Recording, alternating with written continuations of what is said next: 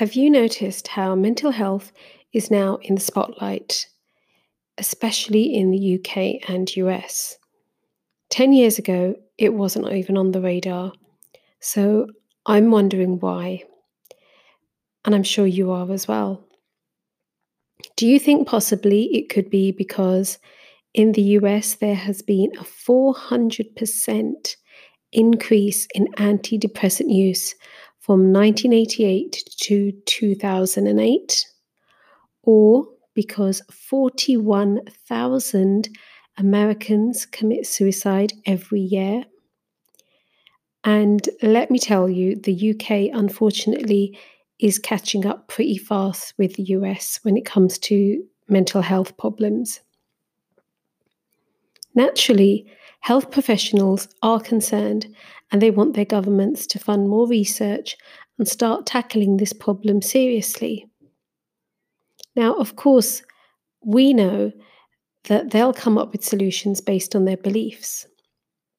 So, being secular, they will mainly look to science to solve the problem.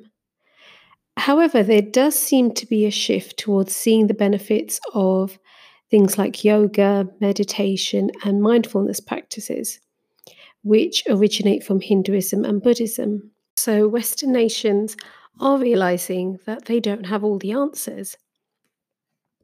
It's interesting to note that studies have shown the rate of suicide is lower in poorer countries compared to wealthier countries, and also they have a higher rate of perceived meaning in life.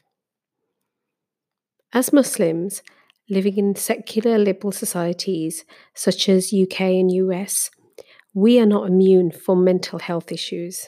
Absolutely not. However, could it be that maybe we suffer from a reluctance to admit we don't know how to deal with stress, grief, depression, or trauma? So the knock on effect is we don't take time out for ourselves to try to understand what is causing us to not have peace of mind. And in addition, we then don't take the time to find solutions, i.e., spiritual, conceptual, or medical help to get us emotionally better.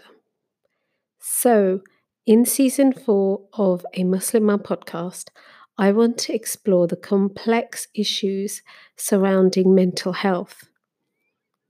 For example, what are the issues causing me and you stress where we feel we are not able to cope with life? I want us to ask questions about the ideas that we have allowed to take hold and residency in our mind, but are in conflict with our natural fitra.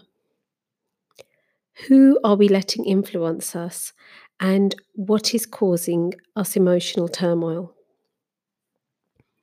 Now, based on my own recent experiences of losing my father and my teenage son, my saviour has been to shift my thinking from relying on myself to relying on Allah. And so I will be exploring the Islamic narrative on how to gain meaning and purpose and harmony when we are feeling overwhelmed. And what I would say to you is that it really does work. You could say I'm living proof of that. And what I also believe is secular liberals could learn life-changing lessons from our Islamic perspective on mental health, if only they were open-minded and less intolerant. Because really, what they're doing at the moment is not working. To have 41,000 people choose to end their life every year in America, in such a developed nation, is just so. I can't understand that. Why is that not like the top priority for the US government to care about? Why, to find out and find better solutions to stop that happening. So, inshallah, I am genuinely excited about this topic because I've been reading and learning a lot, and Inshallah, by Allah's grace and mercy, and only by Allah's will, I want to share what I have learned with you. So, inshallah, let's remember each other in our du'as, and I look forward to presenting the new season very soon. Your sister Farhat. Take care.